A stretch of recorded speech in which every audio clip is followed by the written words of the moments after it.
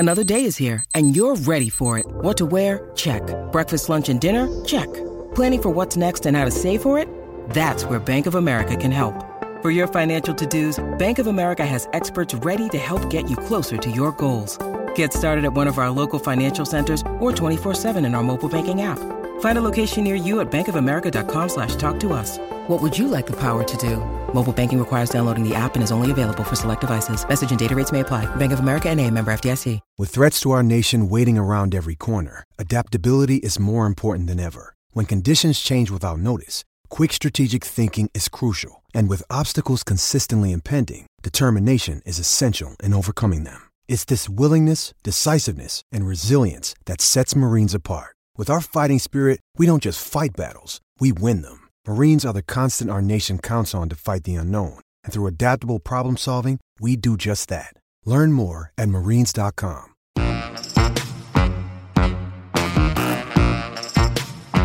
Welcome back to The Forecast. I'm post-media national golf writer John McCarthy here with Sun Media golf writer Dave Hilson. How you doing, John? I'm doing great. This week we are going to have part 2 of our British Open preview. The Forecast is brought to you by Callaway. Learn more about how to up your game at callawaygolf.ca. This week we're going to have a conversation with Tristan Mullally, Canadian women's national team coach. He is Irish and he worked for 5 or 6 years as the senior assistant pro at Royal Portrush, where the British Open is going to be held next week. It's the 148th British Open. We're going to get into some players that we like, some favorites, some long shots. But before, let's get to a bit of the news of the last couple days, which is John Daly not being allowed to drive his golf cart. Yeah, so the R&A said no to Big John Daly. John's got knee issues, a lot of pain in his knees, doesn't walk really well anymore. And he requested the R&A that he be able to drive a golf cart around the course for the tournament, which he had also done at the PGA Championship. Yeah, he had some diet sodas rolling around in there all week, or at least for 2 days. Yeah, so the PGA Championship said, sure, you can bring a cart. Anyway, the R&A refused him, and they released a statement. Yeah, I've got the statement right here. We believe that walking the course is an integral part of the championship and is central to the tradition of links golf, which is synonymous with the Open. We must also ensure that, as far as possible, the challenge is the same for all players in the field. Now, what do you think about that? Do you think that's a fair decision? Yeah, I mean, I think it is. I think walking the golf course is a part of golf, and I also think in John Daly's particular case, he's got a bad knee, arthritis in the knee. I mean, he has doctor's notes just like we got for school when he needed them. But I also think there's a lot of things in John Daly's life before this that might have led him to be in the position where he can't walk a golf course. You don't think that John lived a healthy lifestyle? I think he might have had a lot of fun at some points, but I think that that there's a chance that some of his lifestyle choices have made him put him in a golf cart at this point in his life. The R&A also added that the golf course is not fit for golf carts. Right. I agree. To be honest with you, I think if you've gotten to the point where you have to be in a golf cart, then you shouldn't be competing at that level. People don't understand, if they don't golf, that walking 18 holes can be grueling, and particularly in conditions that might arise over there, and it's an unfair advantage. But interestingly enough, Daly said that he was going to play anyway, that he would do his best. But then today he officially withdrew because he was bitten. So he says he was over in England. He was bitten by a brown recluse spider. He ended up in the hospital and even had to have mouth-to-mouth resuscitation. Spider? Hopefully not with the spider, but I always thought it would be booze or cigarettes that killed John, but it was almost a spider. So anyway, he's pulled out now, so it's kind of a moot point, but it's still interesting that the R&A, was forced into making that decision, and I think they made the right decision. Yeah, I was actually off on vacation last week, and I was at a cottage and ran into the biggest spider I've ever seen in my life. Oh, really? So I'm on John's side here. It was terrifying. I had to kill it with a copper tone bottle because there was 3 screaming children, but it was one of the most terrifying things I've had to do recently. Yeah, I'm not a big fan myself. Okay, so I think we're both in agreement that it's better not that John Daly does not have his golf cart, and in the walking the course is even more a part of the culture overseas. So exactly. Agreed. Okay, on to some players we like. Let's look at the favorites first. So the favorites are you got Brooks Koepka, Rory McIlroy, Dustin Johnson. In sort of the group at the top, who do you like? Okay, first of all, I like Rory, but I'll backtrack to that a little bit because it's hard to, bet against Brooks Koepka, I would say. He's been in the top one. He's finished first or second at the first 3 majors this year. It's not bad. Yeah, and he has another game when it comes to the majors, basically. If you base it on his performance at the 3M Open, where he came in 65th, this is last week, and picked up a couple of triple bogeys and a double bogey, then you would think, no way, this guy has a chance. But he's a different man when it comes to the majors. So yeah, for sure. And I mean, he's got the caddy, Ricky Elliott, who grew up in Portrush, played 1,000 rounds of golf there, so he's got some definite advantage with his caddy. And when I look at odds, so he's 10-1 was the last I saw Brooks Koepka tied for the favorite. I look at odds like that, and I think if they held this tournament 10 times, would Brooks Koepka win it? And I think the answer for me is certainly. And I think, you held the tournament 5 or 6 times, there's a very good chance he would win it. So I think he's a good bet at 10-1. That's Brooks Koepka. But you were talking about Rory McIlroy? Yeah, Rory's the co-favorite at this point, also 10-1, I believe. Mm-hmm. And he also has ties to Portrush. He set the course record there when he was 15, 61, which is mind-blowing. Yeah, that's incredible. He's had a heck of a year. He's top 10s basically every time he tees it up. He's got a couple wins, one in Hamilton, Players' Championship. I mean, he is a more consistent Rory than we've ever seen. Yeah, he's really at the top of his game right now. And I think when he is at the top of his game, he's really hard to beat. He's the last Englishman, he's from Northern Ireland, but the last person from the UK to win British Open. He did it in 2014 at Royal Liverpool, which is interesting because that's a Harry Colt designed course. Royal Portrush is also a Harry Colt designed course, and Hamilton Golf and Country Club, where he won the Canadian Open, is a Harry Colt course. So for Rory, there's got to be something about Harry, right? He's Yeah, no, and with Rory, there's a lot of pressure on him this week. I mean, he's going home. So I want to see how he handles that. But obviously, those Koepka and McIlroy, great picks. But nobody wants to bet on 10-1. What kind of money can you win at 10-1? We want to see some. We want some 20, 30, 40, 80-1 odd guys that have a chance. So let's get into the next. Sort of into the mid-range guys. Some guys, when I look at a British Open, I generally look for ball striking because you never know what the weather's going to do. And when it's windy and when it's raining, I want a guy who flushes the ball. So I look for ball strikers. I mean, so I like Tommy Fleetwood, 25-1. Francesco Molinari, 20-1, defending champion. I think both those guys just pure it. And a guy who's having a good year this year, seems to get himself into contention. Former British Open winner at St. Andrews is Louis Oosthuizen, and he's 30-1. So I like those 3 guys that stripe the golf ball. Xander Schauffele is another nice bet, also 25-1. He's been having a pretty good year. T2 at the Masters, T3 at the U.S. Open. And then you go back to last year's British Open at Carnoustie, he was also T2, so I think it wouldn't be a bad bet. It's only a matter of time, I think, for Xander. He's a fantastic player. Now, what about another guy that has some connections to Royal Portrush? Graeme McDowell. Graeme McDowell, yeah, he qualified at the Canadian Open. He got in with that 30-foot par putt.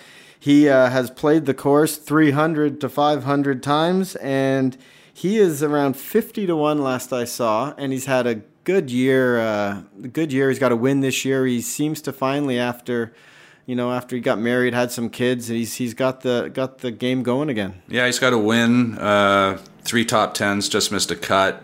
T16 at the U.S. Open. His best finish at British Open was 2012. He was T5.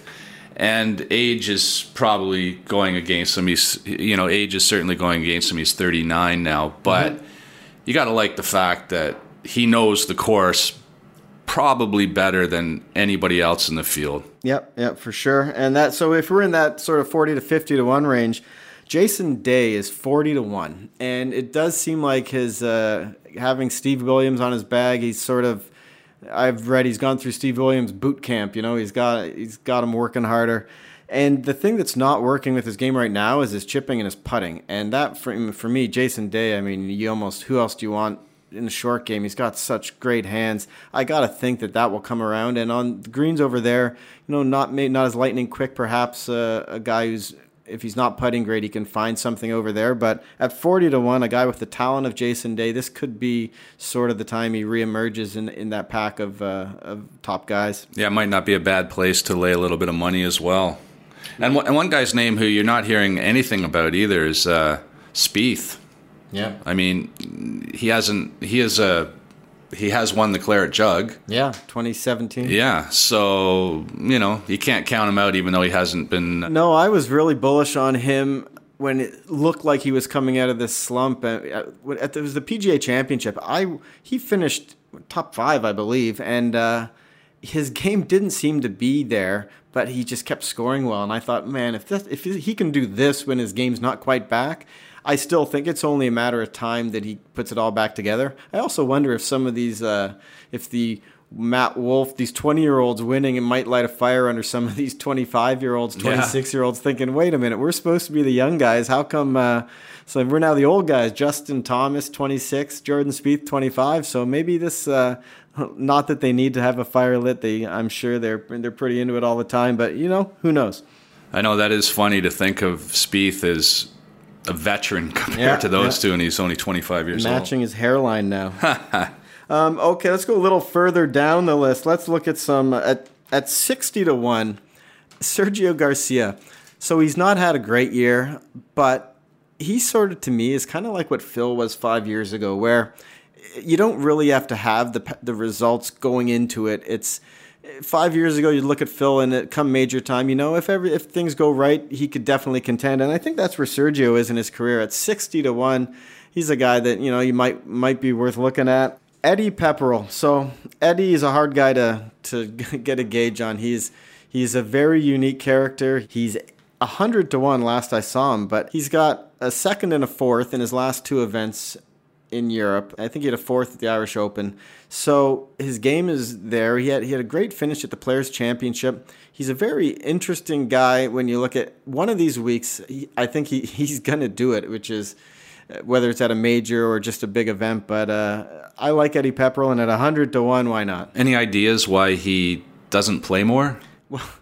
Well, I know why he doesn't play in the PGA Tour, because he says he doesn't want to. He says he likes his life. He likes his life in England. He likes his dog. And he actually was at where was it? At the Players' Championship. And he said, well, I don't want to play on the PGA Tour, so I'm not here for that. He said, he goes, I guess when I look at it, I'm here for the money. He said this is the only thing he could figure. He says, I guess the world ranking points, but I don't care much about that other than staying in the top 50 to get in events. But he's just a unique guy and one of the best interviews in the sport. But he's 100-1. I guess I can understand, some people have the adjustment coming over to a different country. They just don't want to do it. So yep. A couple of big names we haven't mentioned yet. And one of them that I kind of like is John Rahm. He just won the Irish Open for the second time this past week. Yep. And he did it in stunning fashion. He shot 64-62 on the weekend. Now, the last time he won the Irish Open was in 2017, and he didn't perform particularly well after that at the British Open. I think he was T44. So success at the Irish Open doesn't necessarily mean success at the British Open, but he was playing at Lahinch, not far from Royal Portrush. Who knows? Yeah, for sure. And he's 24 now, so he's not as old as Jordan Spieth. He's a good bet. And let's go one real deep long shot. Bernd Wiesberger, 150-1, tied for second at the Irish Open. A win in 3 top tens in his past 5 starts, and he's got 5 wins on the European Tour, but he's never been on a Ryder Cup, so he's sort of an under the radar there and here. But I mean, 5 wins on the European Tour coming off a T2, 150-1. Why not Bernd Wiesberger? I often thought maybe Michel Wee and and him. If they got married, she'd be Michelle Wiesberger. That'd be easy. That'd be easy. Yeah, it'd be worth throwing some money on him too. Now, one guy we still have to mention, of course, you can't go any major without mentioning him, and I know he's one of your favorites, Tiger Woods. Mm-hmm. Tiger, what do you think? Well, I mean, we don't really know because we haven't seen him golf since the U.S. Open. Yeah, he's barely played since the Masters, really, right? Yeah, so who knows what Tiger we will see there. Obviously, if he puts it all together, any week he could do it. Yeah, I think weather could really affect him as well because he's been complaining. Well, I don't want to say complaining, but he's been mentioning a lot that he's starting to feel a lot more aches and pains in his body. And he feels better when when warmer temperatures, like all of us, warmer temperatures, your body feels a little better trying to swing a golf club. Right. So if it's wet and cool over there, he's probably not going to have a great week. But, if it's high 60s, mid 70s, who knows? Yeah, but he's waking up at 1 a.m. over here. We saw that a social media post. So, I don't know. Think that will help him? Or did you go to bed by 1 a.m. any night this week? I did not. And Tiger was getting up and I was still just getting home. So I wonder if that explains where we all are in our lives at this point. Could be, but it was interesting. He posted on Twitter or Instagram, I'm not sure which social media anyway. He was saying, "Good morning, everybody. I'm up. This is what you have to do to be successful." He's acclimatizing himself to the time change, which is, I think, smart. And we talked about that a little bit last week about how we're surprised maybe more players don't go over there earlier just to get used to the time change and the weather conditions. Tiger's doing it his way. I gotta say, this is a stroke of genius. The new Stroke Lab putters from Odyssey are engineered to build a better stroke. Odyssey completely rebalanced the putter by using a multi-material shaft that moved weight towards the head and the grip. You'll feel the difference immediately, and with every putt, you'll actually be building a better stroke. And a better stroke is what makes more putts. The new Stroke Lab from Odyssey, the #1 putter in golf. Available in stores now. Learn more at odysseygolf.com.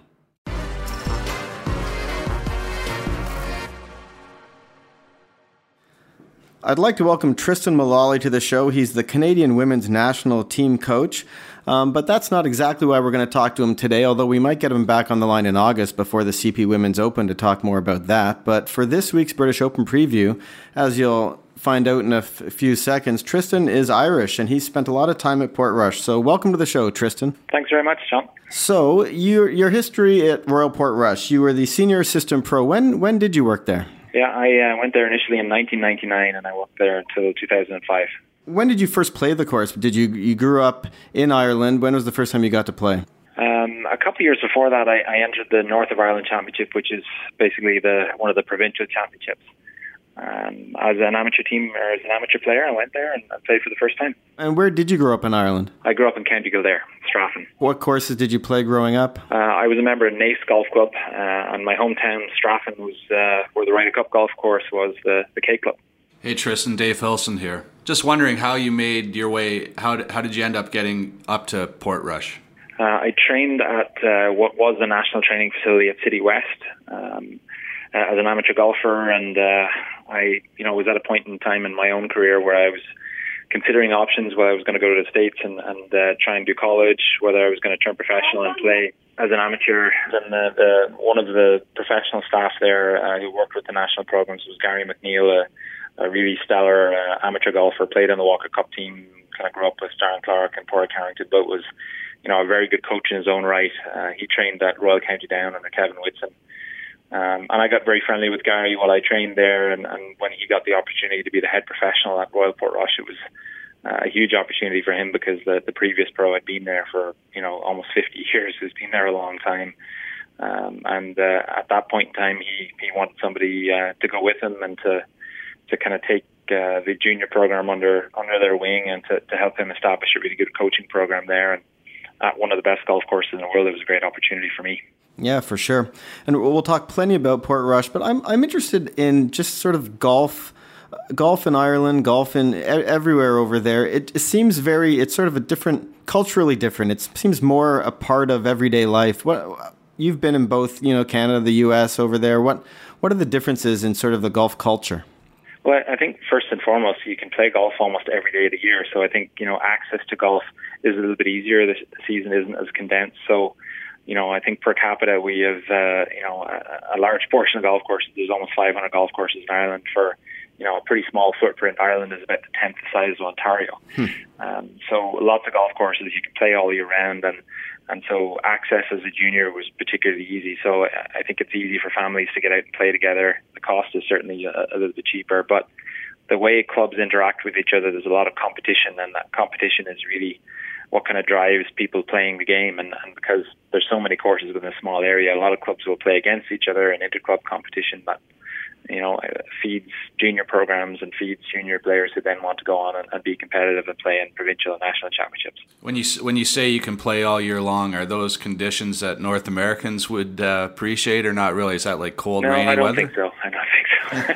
I often get people here saying when it's a cold and damp day, these are conditions that you're used to, and I also tell them that's probably why I left. But it does get a little bit damp and cold. We play in the wintertime in probably 3 or 4 degrees with lots of layers, and you certainly have to own your game. But I think when people tune into the British, especially if it's windy or wet conditions, they kind of get a taste for how it can be and the type of things that you have to do. And generally, the person who's under the control of their game can do the best. And I think that's partly why so many major champions over the last 10 or 15 years have come from Ireland and the UK, because if you can play in those conditions and you thrive in kind of a mixed environment, then when you do play in flat calm conditions, it certainly makes the game a little easier.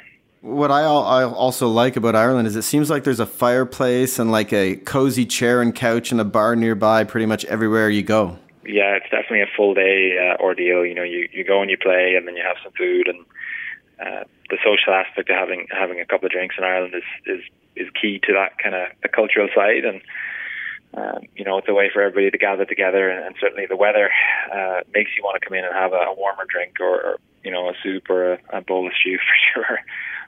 It's certainly the weather, and at times I've been wearing gloves and hats and mitts and different bits and pieces, and you're still freezing by the time you get around the turn. You say it's a bit of an all-day event there. I know that's a little bit of a complaint for some people over here, just talking about how long it takes to play a round of golf by the time you play the round and stuff. And there's been talk of, shortening courses and things like that, like, going out and just playing 15 or 12 holes or something.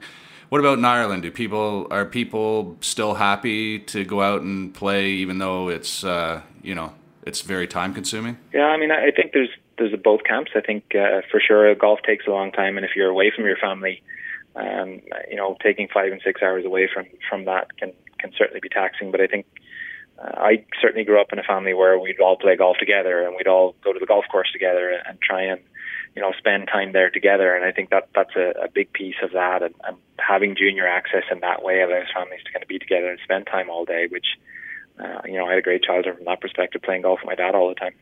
It's funny though, because I've spent some time over there, and it sure seems like golf that you get around a lot quicker, and I try and figure it out. You're on a course with lots of blind shots, and there's places to lose your balls, but you get around in 3.5, 4 hours it seems. Do you know any reason why that would be? I find that sometimes people, they're walking straight to their balls more than they're, walking in a group around the golf course. Is that more the way they golf over there? Yeah, I think so. The golf is pretty competitive. I think people play, certainly in the member weekend competitions are all very much about playing well and doing their own thing. And so, the camaraderie comes from having a match against somebody else and talking about it afterwards, but they definitely go about it. And I think sometimes just being out in that weather, there's no point in hanging around. You got to go and do your thing pretty quickly. Yeah, you're talking about the weather. I had the chance to be in Northern Ireland a few months ago, and we got to Royal County Down and Royal Portrush, got to play them both.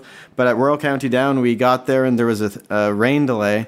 And first we're thinking, that's okay. There was some standing water on the greens, but then sort of 1 hour went by, and 2 hours and 3 hours, and we started thinking, did we come here and we might not get to golf today? But they opened the course. They opened the course from the bar at about the same time, so the day took a fantastic turn.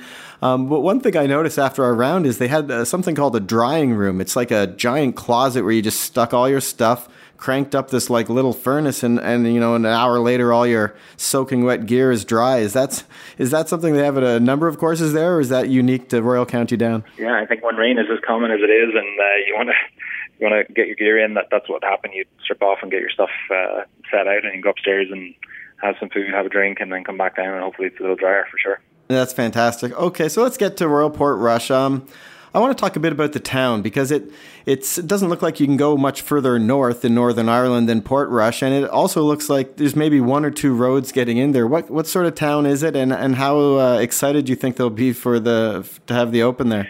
Yeah, it is a small town. There are 3 beaches, and they're called the North, the East, and the West Strand. So you kind of get the picture of where that is. It really is on a spit of land. If you look, on Google Map, or you look down on top, the harbour itself is literally the last point. On a nice day from Portrush, you can actually see the tip of Scotland. So it's really the Atlantic Ocean, and then over across to Scotland, and that harbour. That's really what you see. The town itself grows considerably because it's a little bit of a summer town. When people go and they visit and they're potentially there for the Open, they'll see, lots of nice cafes and restaurants and things, and bed breakfasts and fun fairs and things that are designed for kids, because it really is a Saturday, Sunday kind of town where people from Belfast, people from other parts of Ireland, they'll come to and use it as a bit of a seaside. The beaches are beautiful there. But in the winter it can be pretty harsh, and the town definitely shrinks down, and it gets a little bit grayer, and the days are a little shorter. So, the golf course is really what brings a lot of people there at that time of year. And there's actually 2 golf courses as part of Royal Portrush. The Valley course is the second course, which a lot of the kind of locals would play. It's an artisan golf course, they would call it, where, the local man, you have to be within 5 miles of that particular golf course to be a member there. So a lot of the town would spend time either at Royal Portrush or at the Valley course, and that's really what makes up the town. And I loved my time there. The people are super friendly. Obviously, I wasn't from Portrush, but a lot of my long-term friends are still there. And the McAlpin family own a series of restaurants called the Harbour and the Wine Bar, and a couple of others. And so they've really kind of created this real buzz down at the harbour side with fantastic quality food. So there's a lot to like it, as well as the golf. Now, is the course open to the public all the time, or? It's mixed. It's I would call it a semi-private if you were to compare it to something here. There are certainly tee times available most days, but the member play would kind of dominate the weekends. There's probably 2 or 3 hours in the morning, 2 or 3 hours in the afternoon for the most part available for tee times. But I think they're short or hard to come by at the moment with the Open and people wanting to play there. And cost-wise, how does it compare to North America? Is it a lot cheaper to play a round of golf in Ireland? I think on the average golf course, yes. I think, Royal Portrush and Royal County Down, they're both in the top 10 in the world, and I think they're probably, given that you can go and play those in a lot of the top 10 in the world that are alongside them, you can't go to, that they're so private. I would say it's probably fair enough value, even though it is very expensive. But it wouldn't be a Pebble Beach expensive. It wouldn't be, in line with those kind of golf courses, but certainly the quality would be. You said you had some friends still there. I know one friend of yours is Graeme McDowell. Could you talk a bit about how you guys met and the friendship you have? Yeah, I mean, I knew Graeme as a really good amateur golfer. As I was playing, I wasn't certainly at his caliber. But then when I was at Portrush as one of the pros, when he would come back from school, we'd play together a lot, and he's a very competitive guy, and I was becoming a better professional at that point in time, and we just had a mutual friendship that kind of grew. And then as he went back to school, I was pretty intimate in terms of his game, and knew his ins and outs. I spent a little bit of time with him in the States too, and that that friendship blossomed into me helping him out every now and then and on tour, and doing a little bit with his game, but more friendship than anything else over the years. And we were the best men at each other's wedding in the end, and still call him a good friend, even though we probably don't get to see each other as much as we both like. I imagine you were almost as excited as he was when he qualified this year at the Canadian Open. Yeah, for sure. We actually had I was home for a couple of days just before going to the Porter Cup, and we had some dinner, himself and Shane and a couple of the caddies, and we had some dinner on a Thursday night where they both played well on Thursday, and then I had a good day on Friday too. So it was cool that they both played well. Shane finished second, and obviously Graeme with that putt in the last, making it, took the pressure off. And it was great because going to the US Open where he'd won previously at Pebble, he didn't really want to have that on his back. He wanted to go there and be a past champion and to see if he could go and play well, which he did. I was just curious. So obviously you've played a lot of golf at that course and on Portrush, and Graeme McDowell has played a ton of golf at that course.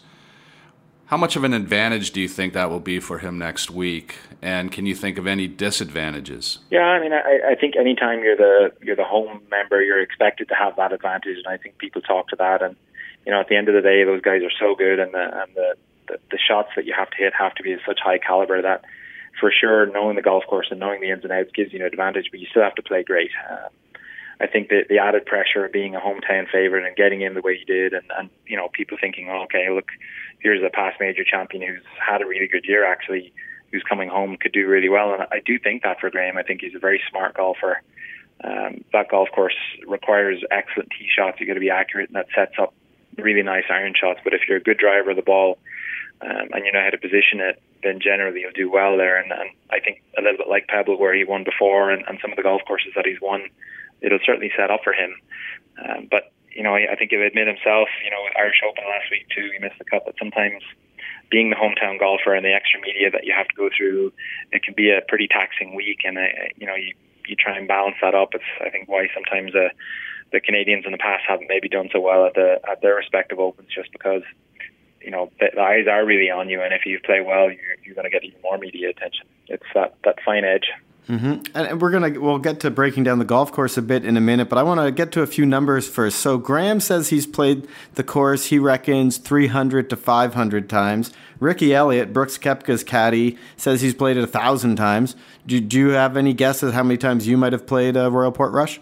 Yeah, I'd say I'm not just as high as those two guys, but probably a couple of hundred, because I played a lot of golf. We try and get out there almost every day when we work there, and anytime I get back, we try and play too. We're actually at the British Amateur at Royal County Down a couple of weeks ago, and I brought the girls there, and we played with the grandstands up, and it was great to see it that way, because it's a little bit different with the stands up for sure. Yeah, that's amazing. Okay, so the golf course, there is a lot of dog legs from what I remember. I was there about six weeks or 2 months ago. A lot of dog legs, maybe not as many bunkers as I saw at some other links courses out there. So what kind of golf course is it? I mean, it's incredibly scenic. Is there any other course you could think of that you might compare it to, or just describe a bit to people that aren't familiar with the course, what it's like? It really is a links course in the sense that it's right beside the ocean. You're going to have, 3-4 holes that literally have the ocean directly to the side and the beach directly to the side. I think this golf course is one of the fairest tests of links golf that there is out there, because a lot of golf courses in the past, the links golf courses in particular, they have mounds that are very naturally spaced out, but you're hitting over them versus through them. And I think Portrush is unique in that way that, it doesn't matter where you are, you generally see where you're trying to go. And I think that's where, for good drivers of the ball, if you can see where you want to go and you're able to plot your way around, I think it's, it plays to a real advantage for there versus trying to cut corners. And I think some of the longer hitters on the par fives will have an advantage if they can do that. But, the penalty for missing is severely high rough and then being at the wrong angle for the green. And so, not only is it picturesque and scenic, it's also, multi-directional. So if you look at the map of the golf course, it's not straight up and down. All of the holes tend to kind of move in different directions, so you're going to have to deal with every type of wind.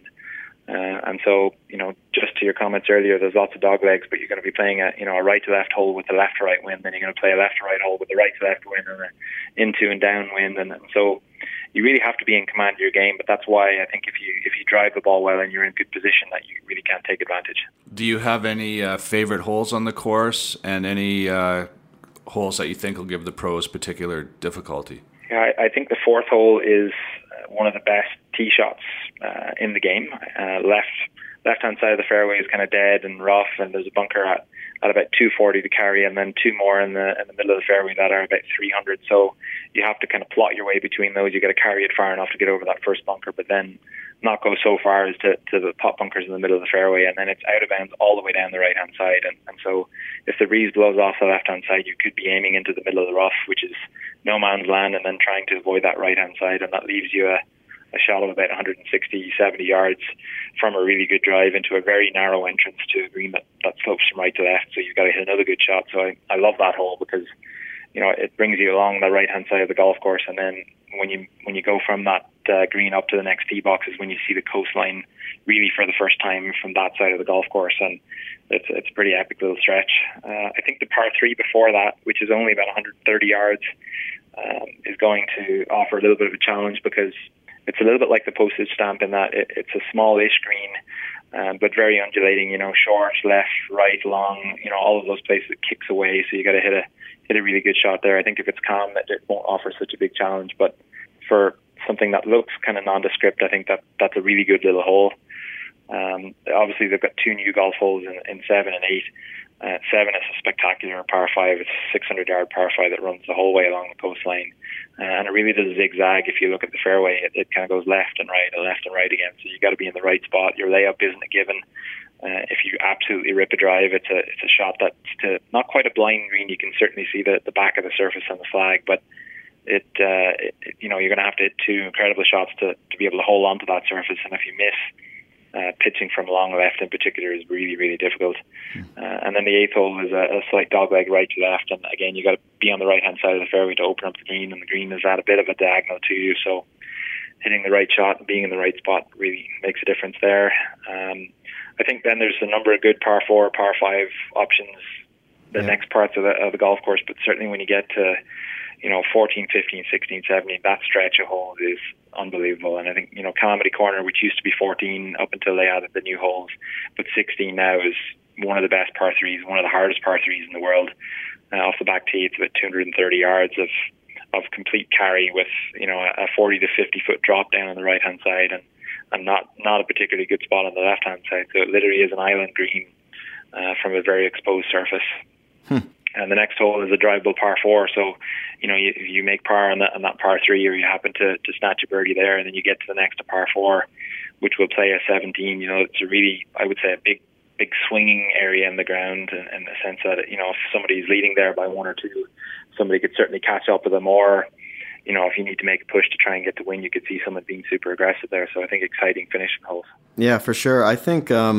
So they got rid of the 17th and 18th hole. So now sort of, like you said, 14, 15, 16 is the new 16, 17, 18. I think seems like a great spot for Calamity Corner there. The par 3 as the 16th hole, I think, will add a lot of drama to the event. You said 4th was one of your favorite. The 5th is sort of, it just drops off. I think I spent about 10 minutes on that green taking pictures down of the beach behind the green. It's pretty dramatic. You have about a yard behind the green and it just drops off to the ocean. Yeah, a number of years ago, about 25 years ago, they actually had a membership rally where they needed to support the back of the surface because that green was literally falling into the ocean. Oh, my God. They did a membership rally, and they fortified that with rocks and different things, so that now will never change. But it just shows you how close to the coast and where that sea actually comes up, and directly to the right, the white rocks, which look a little bit like the White Cliffs of Dover. That white stone, and it's absolutely beautiful. You're certainly going to see that in the camera and the shots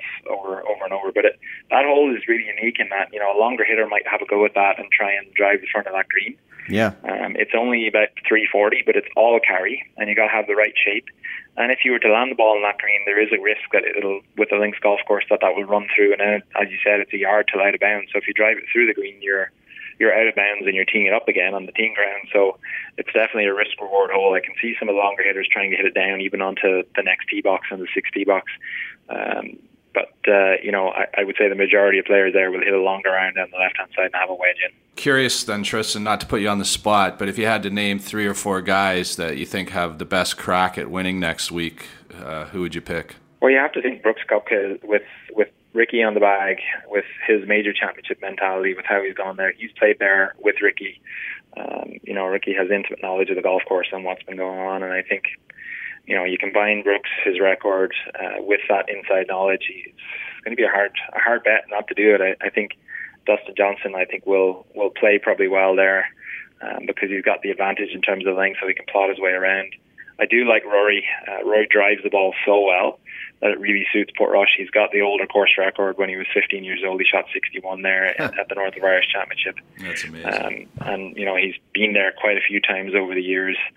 And so, I think both the way he drives it with his current form and with that knowledge, I think he's got to be one of the favourites. And certainly from the Irish perspective, there's going to be a lot of fans rooting for him.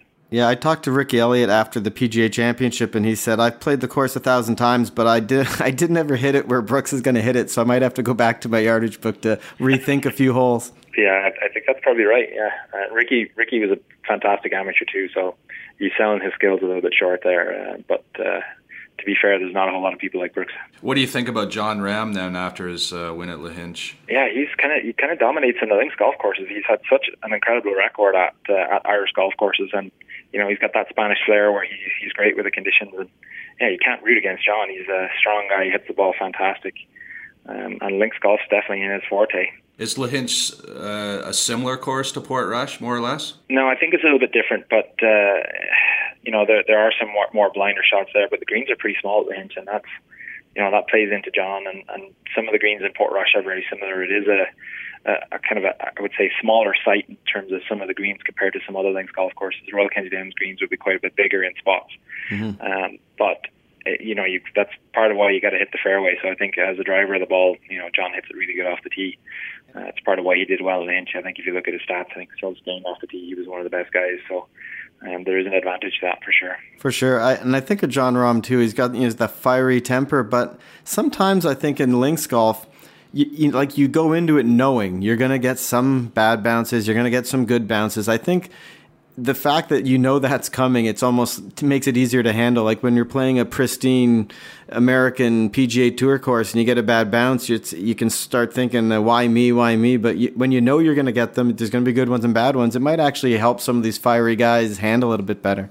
Yeah, for sure. And I think, the experienced caddies will know that, when they're mapping the golf course, that they got to map the areas that are not just the greens and the usual surrounds. You got to actually map 30 and 40 yards before those holes and start to realize that, the way that you'll play each hole can be very different on a daily basis. I mean, an example at the British Amateur a couple of weeks ago in Royal Kennedy Down, the very first day we played as a practice round, it was a driver and a 5-iron into the first par 5, and the next day it was a driver, a 3-wood and a 5-iron, and the same holes, but just the conditions and where those holes need to be hit to changes dramatically based on the weather. So the tournament coming back for the first time since 1951, obviously a lot of work went into the golf course. It's going to mean a lot to the people there, but how has the field changed now that it's become it's more popular internationally with the tournament there? Like I think if you're booking rounds, you're probably looking, you have to book next year if you want to try and get in there. So how is it? Do you think it's changed the town a bit, having all this attention on it in recent months and years? I mean, I think there's certainly going to be a different person visiting that particular week. I think, instead of it being about the town and the seaside and trying to spend time there, it's going to be about the golf course and much more than normal. And I think because it's a member play course where there are limited times, I think just the volume of people coming in is going to be something that the town has never experienced. I think they're ready for it. They've done a good job in terms of the transport side of things and having buses in and out and probably closing off some of the roads inside to be ready for it. But yeah, I think it's going to be a different market than normal for the town. But they have embraced it, and the Northern Irish government have done a great job in terms of trying to prepare things properly and to get some of those areas beautified so that things are certainly in the public eye. They look fantastic.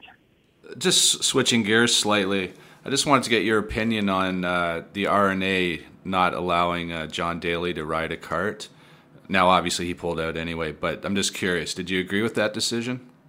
Yeah, I think if you give somebody a cart, I don't think you can limit where they can go. I think when you're talking about public play and you're at your home golf course and they say the 90 degree rule, I think you can do that when it comes to here, but you can't ask somebody who's in a cart for a medical reason to stop short of the rough. And I think part of a links golf course is the fescue and it is the rougher areas around, and they need to be protected. And so I can see why, number one, they wanted the challenge to be the same for everybody, that it could be that anybody could ride around the cart. But then number two, I could see the golf course protection side point where they wanted to keep it the way it is and not have carts running through different areas that shouldn't have them.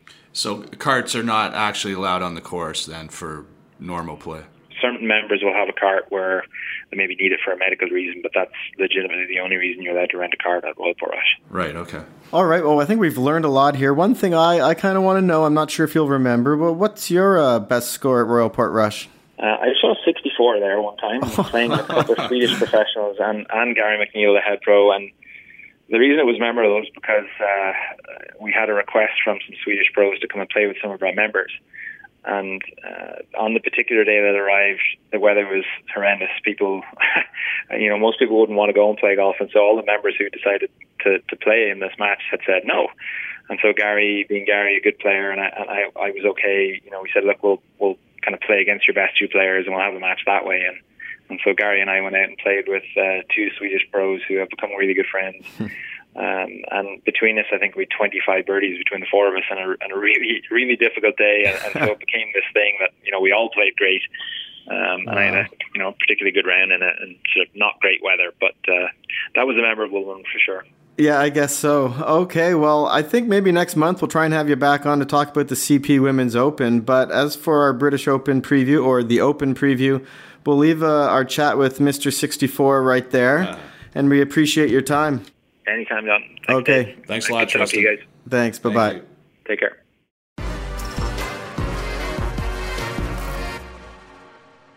We want to thank Tristan for his time. And next week, the forecast will be split up. You will be in Toronto. I will be in Royal Portrush, and we'll be putting it all together. I'll be looking forward to talking to you from the studio here, getting your insights on various players and the course. I'm going to pack a few sweaters. Okay, till next week, I'm John McCarthy. You can find me on Twitter at John McCarthy Son. And I'm Dave Hilson at Dave_Hilson. Thanks for listening. Thank you.